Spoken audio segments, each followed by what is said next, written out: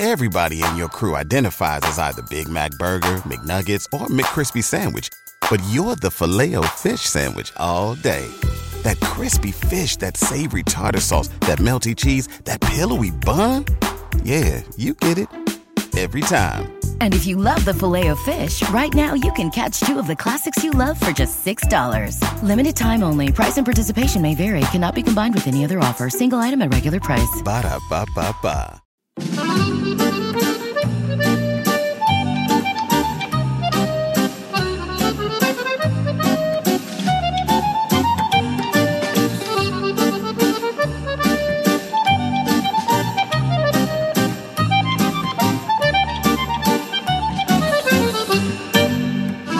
Hello and welcome back to Simply Serie A, the Italian football podcast brought to you by Sofa Sports Media and the FNX network. As ever, I'm your host, Harry Symeou, and once again, we've got plenty to discuss, including that incredible Derby della Madonnina, Juventus' first defeat of the season, and much more coming your way in the next half an hour to 40 minutes or so.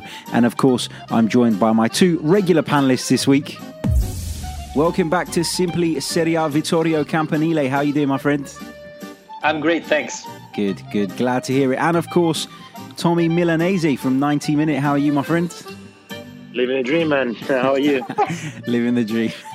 I like that one. Yeah, I'm good, mate. Not too bad. Surviving. And of course, there's only one place to start this week, isn't it? The Derby della Madonnina, Milan 2 Inter 3. Spalletti's side leapfrogged Milan after a victory in the 170th derby between the clubs. Not sure many people saw that coming, apart from our very own Vittorio, of course, who did predict it on the last show. I've got to say, Vittorio, did you mean it, or was you as surprised as us to see Inter go there and obviously turn Milan over? No, because especially in Italy, the derby is usually the team who arrives in the worst condition wins. And this happened especially in the Rome derby and in the Milan derby, because the atmosphere, it's so big. It reminds me a little bit of the River-Boca Junior rivalry. So, Inter came in such a tough situation that they give 100% everything they had. On the other side, probably Milan was so convinced they could win that they didn't play at the maximum. And this is why Inter won at the end. Interesting stuff. And Tommy, that's an interesting point, isn't it? That teams in Italy in the derbies, they tend to get up for it. And often we see the sides that are probably the underdogs go out and win that. What did you make of the derby overall? Well, it was a very good game to watch, and I was very happy about it because it happened in the past few years. So sometimes a derby can end maybe 0-0 or even like 1-0, because maybe sometimes as teams, maybe they feel a bit too much pressure from media, fans, whoever it can be, and maybe they'd be scared to attack or whatever. But that was not the case, because we saw a goal after a couple of minutes, and then the whole game was amazing, especially the second half. And I would say the real person to praise for this victory, in my opinion, is Luciano Spalletti, which we've been talking quite badly about him, both myself and Adam as well in the last episode. And I mean, I still stand by my words, but in this case, I think he did a very, very good job. And I mean, I'm going to be very quick on tactics and stuff, but I really love the way he put his team down. So with the three midfielders, there was Brozovic, of course, the Mediano that was there, but then the two mezzali, that's how we call it, Gagliardini and Vecino, there was one that was a bit more defensive and Vecino a bit more offensive, so they could switch easily from a 4-2-3-1 with Vecino as a CAM and also go back to a 4-3-3 in defense. So that in the end worked out very, very well, because Vecino was the goal scorer for the first goal, and I think he played an incredible game. For the whole game he played was amazing. Yeah, I totally agree. And Vittorio, it is true. We have been sort of slating Luciano Spalletti on recent shows. Is that enough to turn the opinion of him, though? I still think he's kind of a dead man walking. I don't know what you think about that. This is a very important step for him. Winning the derby, it's very, very important. But it's more important for Spalletti that Inter reach the Champions League spot. And if Inter arrive at the end of the year in front of Milan and third in the Champions League spot, then I think his job is safe. So he still have to do a lot because the gap is not that big. And Inter has a lot of tough match. I don't know if we're going to talk about the fixture, but of the team competing for the Champions League spot, Inter is the one that has the worst fixture. So Spalletti still have to do a good job. And, we criticize him in the past because he made wrong decision. And finally in Derby, he show up and did everything perfect. But the road is still long. Next weekend after the break, there is Inter-Lazio, a very important match for both teams. So, Spalletti has still a long road. But if he arrived third, especially in front of Milan, then his job should be safe. Yeah, absolutely. And, you mentioned the race for the top four there. And Roma, obviously, they're 6 points behind Inter now. And Roma are down in fifth. But, it's not an impossible gap to turn around. And, so you're totally right in saying that Inter have a long way to go. Let's not forget as well that they were, of course, without Icardi. They were without Raja Nainggolan, without Miranda, without João Mario. And plus, they'd just been dumped out of the Europa League by Eintracht Frankfurt. So confidence, you would have thought, would have been really low. But Tommy, the performance didn't show that, did it? Yeah, that's the magic of the derby. This is exactly what Vittorio said in the last episode. In a derby, anything can happen, and literally anything. There's no logics behind it. And to be fair, I'm quite surprised myself. I thought that even though, again, in the derby everything can happen, I still thought that Milan was going to win this. But again, Spalletti did a good job to putting the team down. Gattuso, I think he was more, I don't know, I think he thought he was going to win it, and he kind of underestimated Inter playing on the wings and stuff. And it just turned out a great game. And yeah, Spalletti's definitely got a lot of points from the fans, definitely. But I'm not sure myself if it's enough for him to keep the job, even if he finishes in top four. Okay, interesting. And looking at it from a Milan point of view now as well, because it's only fair that we do that. Did this game, Vittorio, prove your point last week that if you stop Piontek, you stop Milan? I think it did. And, Piontek has been great this season, even with Genoa. But Milan has a lot of talented players. And this is the lack of Gattuso. I blame Gattuso. He has so many good players, and still Milan doesn't play great football. And he was surprised to see Inter playing like that. Tommy said it exactly. The Vecino position create a lot of problems to AC Milan, and Gattuso wasn't able, as normally managers do, to change a little bit the team and solve the problem. So I blame Gattuso a lot for this defeat. Inter played really well, but I thought Milan could have won it, but Gattuso made mistakes. I think I said it already. I don't like Gattuso as a manager. He's very good in motivating the team, but not that much in organizing the team, etc. One example, Suso for me played really, really bad, and he didn't get subbed on Sunday. So, and he could change a lot of things around. The midfield of Milan wasn't great. You have Biglia on the bench, put him in, and try to play, have a better ball possession that Milan had on the derby. So a lot of little mistakes that in the end cost you the match. And I really blame Gattuso on that. Didn't Biglia score a wonderful free kick the week before as well? He did, yeah. He did. So it's interesting that he left him out. But for me, I think you're spot on. I think the whole Gattuso thing, he's one of those guys, isn't he? And if I was to think about managers to compare him to in the Premier League for the purpose of our listeners, you'd probably say he's a bit like a Harry Redknapp in the sense that he gets everyone going. Everybody likes him. Everybody wants to play for him and enjoys playing for him and is motivated under him. But in terms of tactical knowledge, maybe he's a bit lacking. Maybe he's a bit behind others. And credit to Spalletti. He's a manager who, not just from us, has received criticism from all angles, hasn't he, for most of this season. And he pulled it out of the bag at the weekend. But Tommy, this game was an excellent advert, wasn't it, for Serie A to the viewers abroad? Because it was Sunday night. I was supposed to meet up with a friend of mine. He invited me round his house, and I said, "Look, I'm only going to come if you're going to stick the derby on." And he was a bit like, "Oh, it's Italian football. It's boring. I don't want to watch that." And I made him watch it, and he absolutely loved it. Now, if ever there was an advert for Serie A, this was it, wasn't it? Yeah, definitely.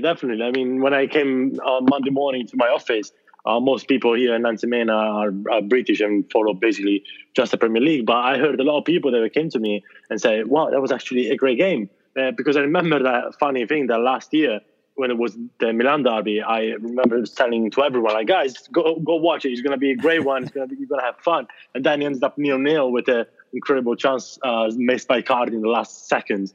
So then everyone's like, oh, typical Italian football, defensive, like, whatever, forget it, go back to Premier League. But actually, this time I didn't say anything, but everyone came to me and they said they enjoyed it.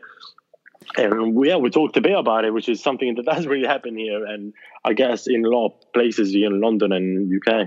Absolutely. It was a great game. I thoroughly enjoyed it, and so did my friend in the end. Okay. Good on him. Right. I was going to ask you, yeah. Right, let's move on to Juventus, who suffered a 2-0 defeat at the hands of Genoa. Goals from Pandev and their former player Sturaro. Juventus hadn't lost the game in the league since April the 22nd, when Napoli were their conquerors.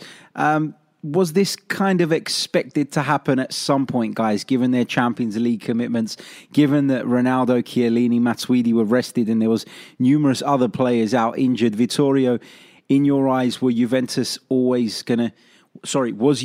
unbeaten run always going to come to an end at some point between now and the end of the season? Well, eventually, but I'm a little bit disappointed to see the starting 11 of Juventus. Now, we said that the Scudetto discussion is over, but still there are important matches that Juventus can really make a difference, especially in the Champions League spot. Juventus has to play with all the teams except Lazio, if I'm not wrong. So if Juventus start playing with a B team, let's call it like that, against AC Milan or Inter, they're going to lose, and this is going to help those teams. So against Genoa, there was nothing at stake, so I can understand it. But yeah, the problem of a team already winning the Scudetto in March is that then the rest of the season, they probably going to play the B team. The other point that we have to make is, I hope this match proved everybody that Rugani is not a top defender. It's not the first time. This is, I think, at least the third or fourth match that he performed badly. And I know there are a lot of people saying Rugani is a very promising defender. Well, guys, maybe he is, but not Juventus level. And I hope this match proved it. Yeah, absolutely. And Tommy, VAR came into this one, didn't it? They were really busy, the VAR. They ruled out a penalty for Genoa and then a goal for Juventus. In your opinion, were they correct calls? Well, I think every game now basically is full of VAR episodes. I mean, I think, to be fair, I agree with both of the decisions. I did in real time for the Dybala goal, for example, but then watching back. And again, I've always said in this podcast and everywhere that I'm a big fan of VAR, and I'm glad it's there, because in another without it, Juve would have gone 1 year up with the Dybala goal, and then maybe Genoa would have never recovered. So I mean, again, I agree with the referee, with the assistant referee, video assistant referee, and yeah, I'm glad it's there. Yeah, me too.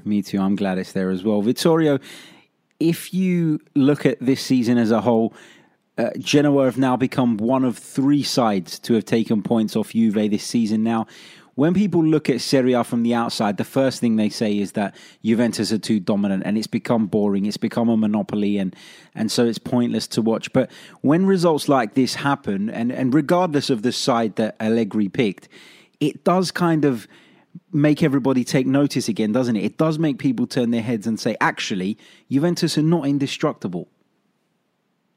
Yes, they're not indestructible. I think the biggest difference is that Allegri can pick like 17, 80 players of very high level, while Napoli, Inter has 12, maybe 13 players of that level. So that's the biggest difference. But let's not forget that last year, there have been a tougher league for Juventus. You were saying that Napoli beat them away, so at home. So today the gap is bigger, especially because Juventus, let's not forget, Juventus invested heavily this summer to win the Champions League. They paid Ronaldo a lot of money. And now, for the first time, the financial year of Juventus is negative. So they make a big step. They took a huge risk. And obviously now the gap between Juventus and the other Italian team is huge. But what Juventus is trying to do is win in the Champions League. So that's why they invested that badly. And if they don't reach it, then, this summer there's going to be question marks. Yeah, absolutely. And Tommy, I was reading about this game today as well. Obviously, I've seen the highlights of it. I didn't watch the full game. I've seen the highlights of it. And I read that the celebrations in the stadium were so wild that the glass between the crowd and the pitch was broken. Is that true? Well, we know that Italian fans can be very passionate, and to be fair, I mean, Genoa, they're I'm a Sampdoria fan, as you know, so they're kind of my rivals. But I've got to give it to them, when they do turn up, they're very good fans, like most teams in Italy. And I did read something else though that made me quite laugh. I heard that the stadium was sold out, obviously, and then when a lot of Genoa fans realized that Ronaldo wasn't playing and wasn't even on the bench, then they complained and they kind of wanted their money back, which is quite funny. But I mean, obviously, I'm not talking about the real Genoa fan. This is probably just those people that don't read for football and they just want to see Ronaldo. So yeah, I know that the real Genoa fan, they would have gone anyway. So yeah, they're casual fans, isn't it? Every club casual has them. fans. Yeah, every club has them. Oh yeah, but also there's a lot of people that support Juventus, and I mean now, especially in this era, Juventus, because obviously they won the league a lot, but maybe 10 years ago, Inter, Milan, or whatever, in other cities, which is a bit annoying in my opinion. I remember going to stadium sometimes for Sampdoria, Juventus, and when Juventus score, then you see people that are not in their away end celebrating even in front of you, and it's not very nice. But whatever, this time it didn't happen. They lost, they didn't score, so fair play for Genoa fans. Yeah, again, though, I think that's a problem everywhere, isn't it? I mean, I've got friends that live next door to me in North London that support Manchester United, and of course, there's lots of that, and I think it is strange, isn't it? For me, I would have thought that growing up, you'd want to support a team that you can go and watch regularly. And I know that when you're a kid, you can fall in love with a club based on players and based on their success. But for me, part of the football thing is going every week and enjoying it and watching my team. So for me, I find it hard to get my head around that, how someone hundreds of miles away can support a team from all the way up there. And yeah, so but it's about you representing your city as well, I think. I can really I know this because my dad, for example, is an AC Milan fan. I mean, he's not a massive football fan, to be fair. He doesn't watch every game and stuff. He's a bit of a casual fan as well. But he does support AC Milan. So when I was a kid, very, very young, he bought me a AC Milan shirt with Baggio, which I still have. And he told me basically, he was taking me to the games when Sampdoria or Genoa was playing Milan and stuff. But then when I reached the age of consciousness, then me and my brother opened the newspaper and saw Sampdoria. I was like, oh, that is amazing. And then we read about it, from Genova. It's it's this mix between these two teams from Genoa of the past. And we just got interested into it. And we asked, Dad, you know what? Can you take me to watch Sampdoria? We like that. Sorry. Well, Sampdoria had some legends of their own, didn't they? So that's completely understandable. Yeah, but when I started, just gonna finish the story. When I started, we were in Serie B. It was 2003, 2004, and luckily we got promoted that year. And then, my first game was in 2004, 2005 against Regina. Oh, well, this is a bit of trivia. Lovely. At least you're not a glory hunter. That's the main thing. Yeah. We have to talk about Sturaro, I think. I mean, there had been this big discussion this winter of Juventus selling Sturaro for 80 million euros. That didn't make sense because he got injured. He was never playing with Juventus. And who scored the goal that allowed Genoa to win against Juventus? Obviously, Sturaro. So, all the people discussing say, this is not...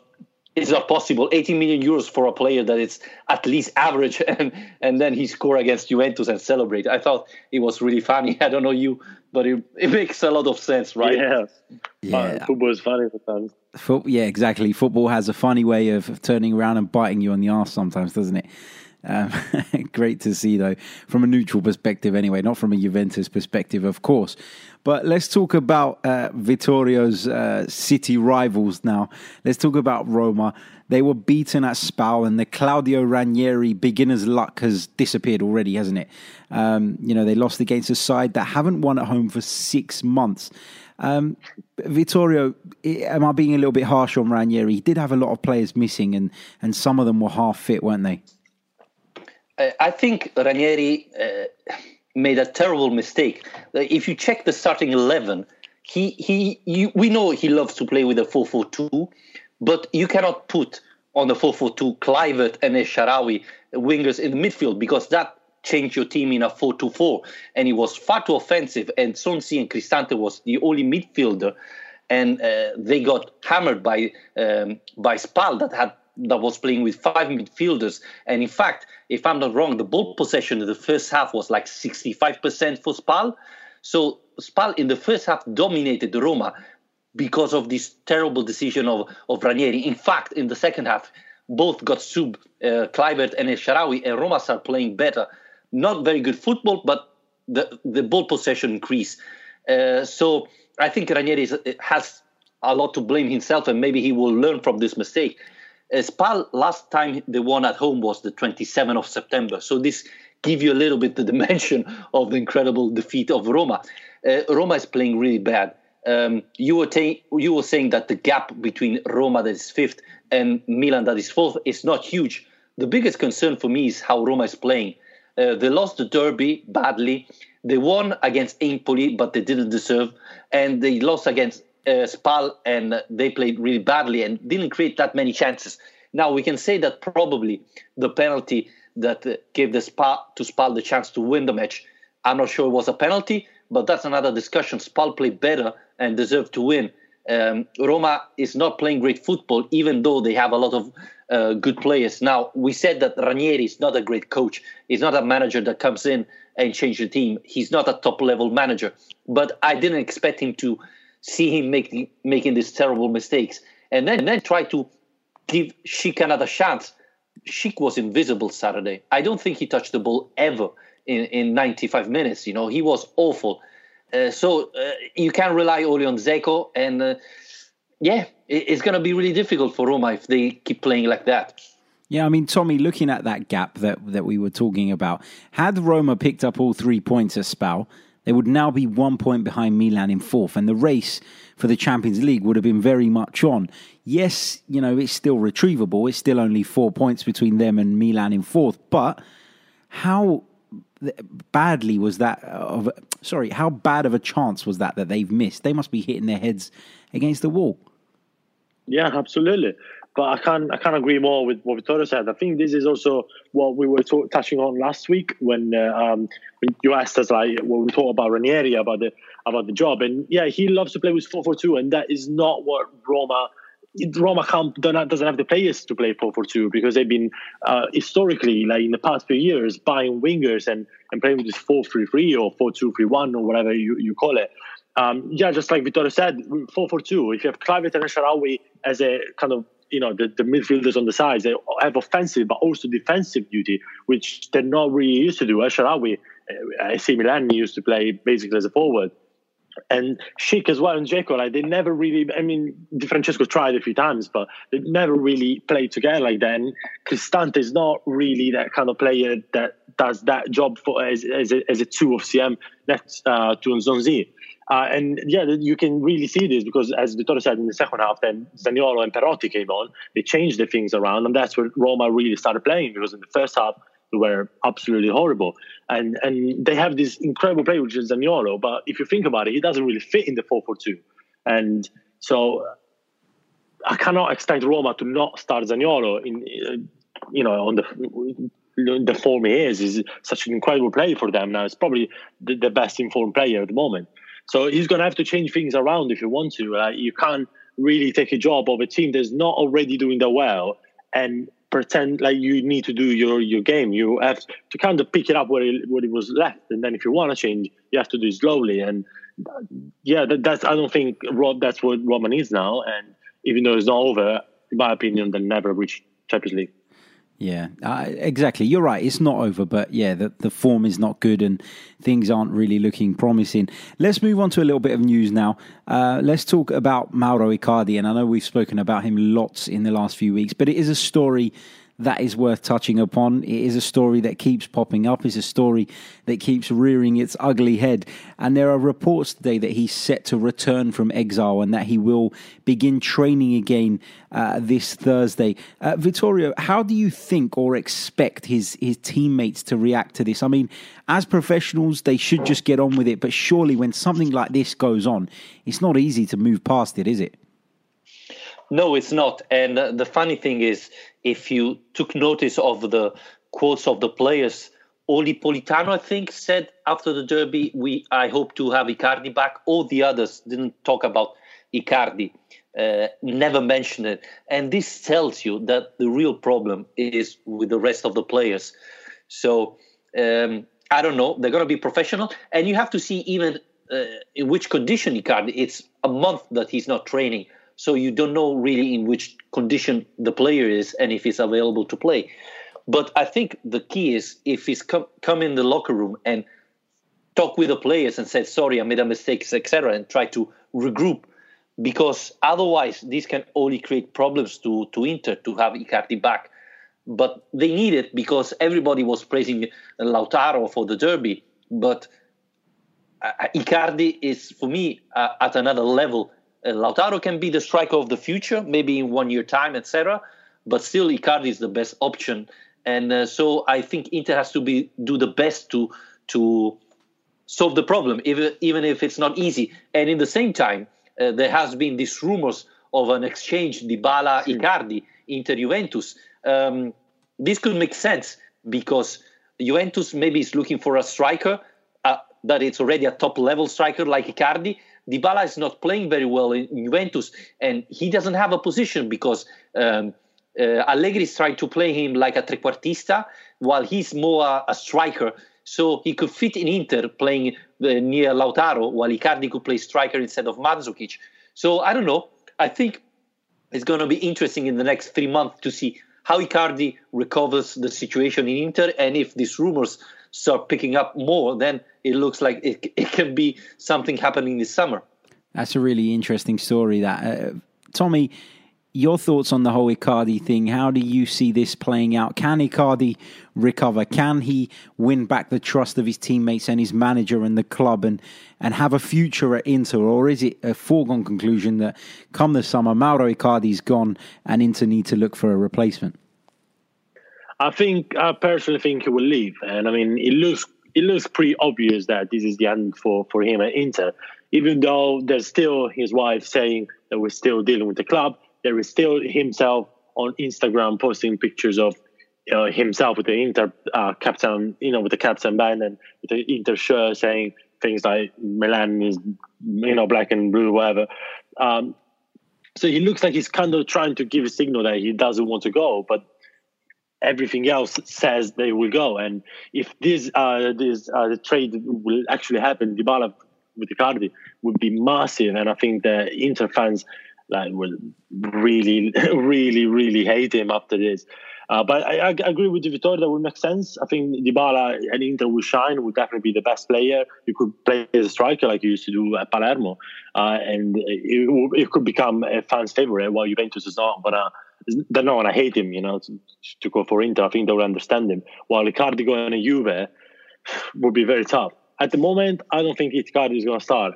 Not only because he's not been training for a month, which is obviously, but even if it was fair, I think Lautaro is still on top of him because he earned it. Now the fans like him. He's got the momentum. That sometimes that overtakes the skills gaps that there is between the two. So if I was Spalletti, I would probably still use Lautaro until the end of the season, even though I agree with Vittorio that he's not ready to be an Inter striker. Yeah. But for the circumstance that we are, I think he should start, and Icardi should just stay in the bench, keep talking, whatever, and then just find another team in the summer. Yep, interesting stuff. We'll keep a close eye on that one and see how that develops. Now, I know we're jumping around a little bit, but let's go back to Roma for a minute. Roma, upping the search now for a long-term manager, someone who's going to come in the summer to replace Claudio Ranieri. He's only been brought in on a short-term contract, and there's lots of reports flying around Italy today that the shortlist is down to Sarri and Gasperini. Tommy, what do you make of that? Is Sarri and Gasperini two people that you would have thought would have been on the list? Are they two people that can come there and be a success, or is it just paper talk? Well, it's probably just paper talk. I think it's a bit early, but it would be very interesting, in my opinion, to see Gasperini and Roma, because we saw this in the past. Like Gasperini did very, very well with Genoa. They almost reached the Champions League spot. They were playing incredible football, and then he went to Inter.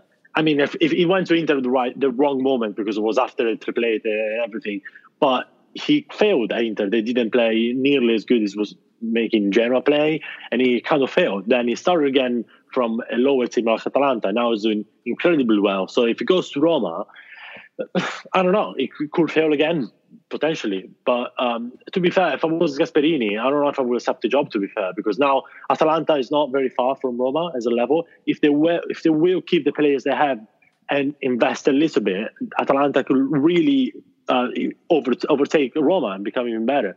So I think Gasperini is doing well there. The fans like him. They love him. I think if I was him, I would stay there, keep building the project, and who knows where they can get, rather than going to Roma in a moment there's like a revolution, because with Monchi left and then the manager and the atmosphere is not very good. I think it wouldn't be good for him. And for Sarri, well, it will be good for Sarri to go back to Italy for sure, because I think he needs it after failing in Chelsea. He shouldn't stay in the Prem. I don't even know if there's any clubs that really want him after what's going on. If he came back to Italy, I think he would do good. So in my opinion, for Roma, Sarri would be better among the two. And then, again, Sarri loves to play with a 4-3-3. It's not this 4-4-2. So I think the players that Roma already have, they will fit more into what Sarri, how Sarri plays. Vittorio, your thoughts on this proposed shortlist of Romas that includes Sarri and Gasperini? Well, Gasperini is a genius for me, and he's proving it at Atalanta. The big problem, and I have friends that are working in the press in Bergamo, that Atalanta is having probably the best 3 years ever, and he's still able to fight with journalists, even in a season like that. So imagine him managing in Rome, where the press is 10 times bigger. The discussion, if you lose one match, you get hammered. Imagine how he will behave. And this is why he failed at Inter, because he's a genius. He really is. But he's not able to cope with the press, with the pressure. And Atalanta's season is unbelievable. And he doesn't speak with the press, with the local press, because once they wrote something wrong against him. Can you imagine in a big town like Roma? No, it's not possible. So I think it's not the right solution for him. But he said, I think last week, that he's looking for a big team eventually. But the other thing is, we have to see what happens with Roma this summer, because if they don't reach the Champions League, they'll have to sell a lot of players. And so, if Gasperini comes in, you have to see which type of players he's going to be available. There's a big chance that he will finish in the same situation he had with Inter, with all players that already have done everything, and a team that's at least average, nothing more. Sarri, well, we have to see if he goes there as well. And the problem with Sarri is a little bit like Gasperini. Great football, but he doesn't win. He showed it with Napoli. He had a great Napoli team, and he got out in the Champions League, out of the Europe League, out of the Coppa Italia. Yes, he didn't win the Scudetto because Juve is better, but he could have won all the other trophies. Well, not the Champions League, but Europe League and Coppa Italia for sure. And again, will he be able to cope with the pressure of Roma? I'm not sure. And Tommy said correctly that 4-3-3 is the perfect solution for Sarri, but Sarri has to have his players. So we have to see if Roma would buy the players Sarri wants. So that's the question. Yeah, absolutely. It'll be interesting. Again, it's another story to keep your eye on, isn't it? I'm not sure that Sarri will last beyond the end of the season, if he lasts that long, at Stamford Bridge here in London. So he's a name, of course, that will be bandied about when sort of big jobs become available in Italy. It's the natural thing to assume and to think, isn't it? Gasperini, as you guys say, I agree that he's a great manager. I'm not sure that he's ready, or I don't know if ready is the right word, but that he can handle the media spotlight perhaps that comes with managing a club like Roma or Inter, as we've seen in the past. Now, the last thing that I want to touch on this week, and we've got a couple of listener questions as well, so I'll get to those in a minute. But the first thing I want to do is talk about Sampdoria's proposed takeover. Now, this is supposedly in the final stages, with Gianluca Vialli set to return as the president. Tommy, you're a Sampdoria fan. What are your thoughts on this? I mean, apparently this company are prepared to invest almost 120 million euros into the club. How are you feeling about this? Are you excited? Are you a bit skeptical?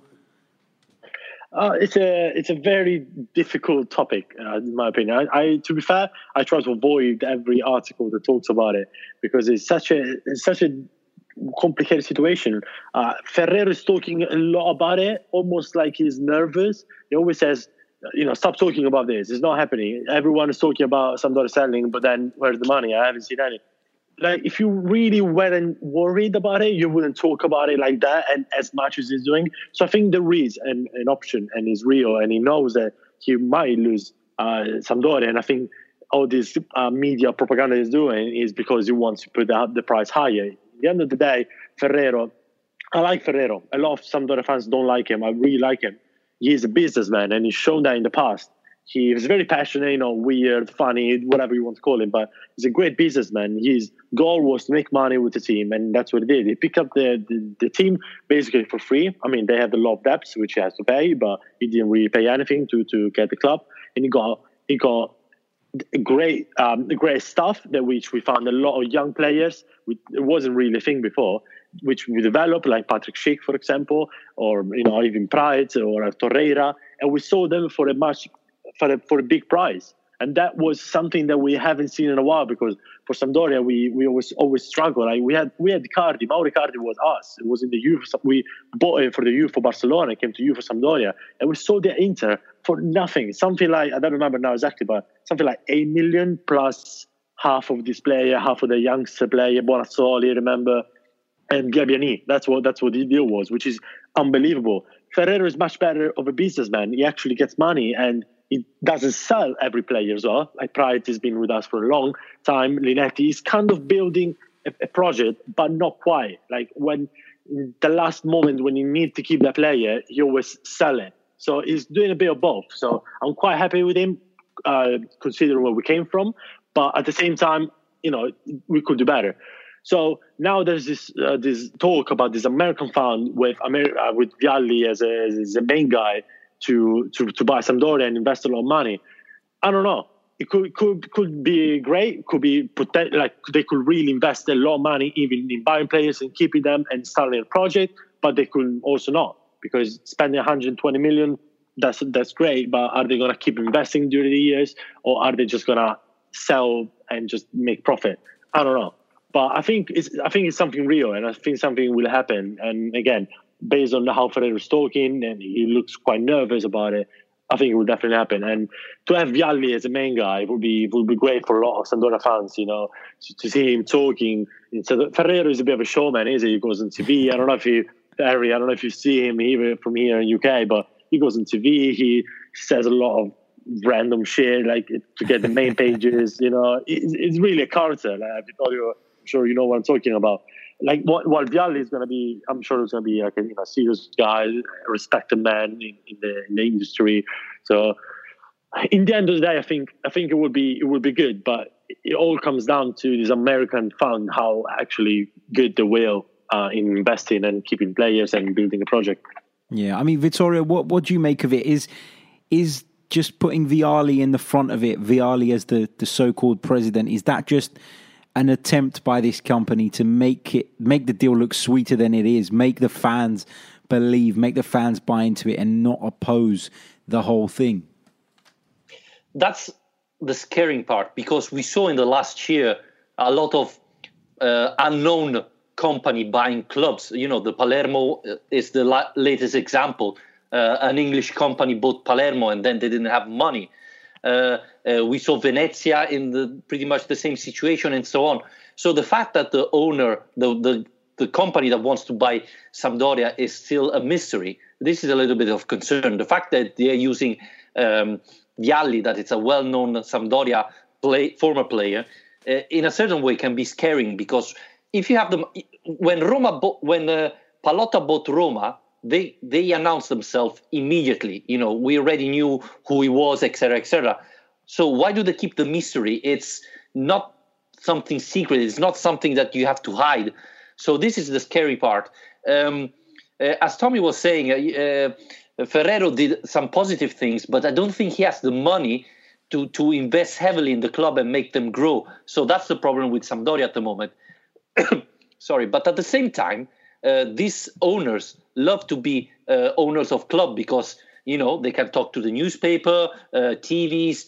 They get not only money, but they get to know a lot of people, and they get popular, and it's something they like. So it's not sure that he's going to sell the club if they're not going to give them a lot of money. And then if you're going to pay too much Sampdoria, then how much money do you really have to invest and improve the team? So I don't know. We're going to see what happens. There's a lot of talking about that. Vialli often said, I cannot say nothing. I don't know nothing. So, it's a little bit too secret for me. I don't like this type of things. Maybe we'll have to try and get Gianluca Vialli on the podcast, and he can tell us exactly what's going on. That would be nice, wouldn't it? Right. Let's move on to a couple of listener questions that have come in. We've had a few this week, but due to time, we're just going to go to a couple. The first one comes in from a regular listener of ours. He's been listening to every single show, so massive thanks to Nathan on Twitter. He asks, with Inter's tougher schedule, who is now the favourite for third place? So starting with yourself, Tommy, who do you make the favourite to finish third at the moment? I think Milan is still the favourite. I think the derby was just the same. They have a better schedule, Milan, if you see the games that are left. And again, all the problems that Inter have, they're still there. They won the derby. That's definitely going to give a lot of positivity and momentum and stuff, but they still have those problems. So I think in the long run, Milan will overtake. Vittorio, do you agree with that? I agree with Tommy. Inter was in desperate mode in the derby and they won, but they cannot pretend to be in desperate mode every single week. And now with Icardi back, they are back in that situation. As I said before, you have to see how the team embrace their former captain. Is he going to be captain again? We don't know. So, yeah, a lot of question marks with Inter. A lot of question marks even with Milan. What happened? Is it just a week that Piontek doesn't score? Is going to continue? Is Gattuso going to finally start finding the right solution for Milan? Roma is playing badly, but it's not far away. Lazio is probably the best team playing, but has too many points below. So, I think at the moment Milan is favorite, but it's going to be interesting. Yep, it will be indeed. And this next question comes in from an Arsenal fan, actually. It came through my personal Twitter. This is from Mark. And he asks, what can Arsenal expect from Napoli in the Europa League? Obviously, it was a draw that most Arsenal fans didn't want to see. And I know, Vittorio, we're going to talk a little bit about it when you join me on the Chronicles of a Gooner podcast. But in terms of from Tommy now, what do you think Arsenal should expect from Napoli? There's a lot of talk today, isn't there, that Carlo Ancelotti thought he had the Arsenal job in the bag, and he's a bit pissed off about that. So will he be looking for revenge, and will he sort of turn Unai Emery's side over? Well, I think that both the teams were very disappointed when they saw the draw. They could have had much more luck, both of them. That could potentially be the winner of the whole competition out of this tie. So it's going to be very interesting. Napoli is definitely going to go full squad. We talked in the other episode last week that Ancelotti really cares about European competition, and why shouldn't? Because we all know that the league is over. So I think Napoli is going to go with full squad. So will Arsenal, because obviously Arsenal is still fighting for the top four. But in case they won't make it, then they can still access the Champions League through the Europa League, which is absolutely vital for a club like Arsenal. So they will both go with full strength and a lot of motivation. So I think it's very hard to predict. I can't really tell who's going to win. I think whoever wins is going to be very tight. Yeah, absolutely. Vittorio, we'll save your thoughts for the Chronicles of a Gooner. Guys, that brings us to the end of this week's show. Another fantastic discussion. My thanks to you both. Vittorio, do you want to let our listeners know how they can check out your new YouTube channel where you're putting out regular Italian football videos in English? So let our listeners know how they can find it. Yeah, well, on YouTube, if you search Vittorio Campanile, you can find me there, and every day a YouTube video on Serie A and Italian football, if you like. And once again, we'll put the link in the bio this week so that you guys can find it in the description down below. Tommy, thank you very much once again. Do you want to let our listeners know how they can follow you, sir? Yeah, sure. So for my personal Twitter, it's Tommy90min, which I will probably post a lot of Messi and Sampdoria content. But for my work, you can just follow 90min in every platform for daily content about Premier League, about international football as well. Brilliant stuff. And we'll be back next week. Don't forget, guys, if you haven't already done it, you can enter our competition. Thanks to the guy over at the North Curve. They've donated a fantastic retro football pillow. I don't know if you guys have seen it on our Twitter page. It is our pinned tweet. It's lovely. It's brilliant, isn't it? They've got so many of all different clubs. All you need to do is go onto our Twitter page, which is @SimplySerie, retweet it, follow us and follow the North Curve. That is all you need to do to be in with a shout of winning this fantastic prize. And I'm sure we'll be having more discussions with the North Curve, and we'll be getting some more fantastic prizes for you guys as well further down the line. So do enter. You've got to be in it to win it. And we'll be back next week where we'll be looking ahead to a magnificent week of Serie A football. There is obviously the international break. So next week's show will be a little bit more of a preview show, but there are some big games to preview, aren't there, guys? So we'll be looking forward to that. Don't forget to follow us on Twitter. Don't forget to subscribe on iTunes, SoundCloud, Spotify, wherever you listen from. And we'll be back next week.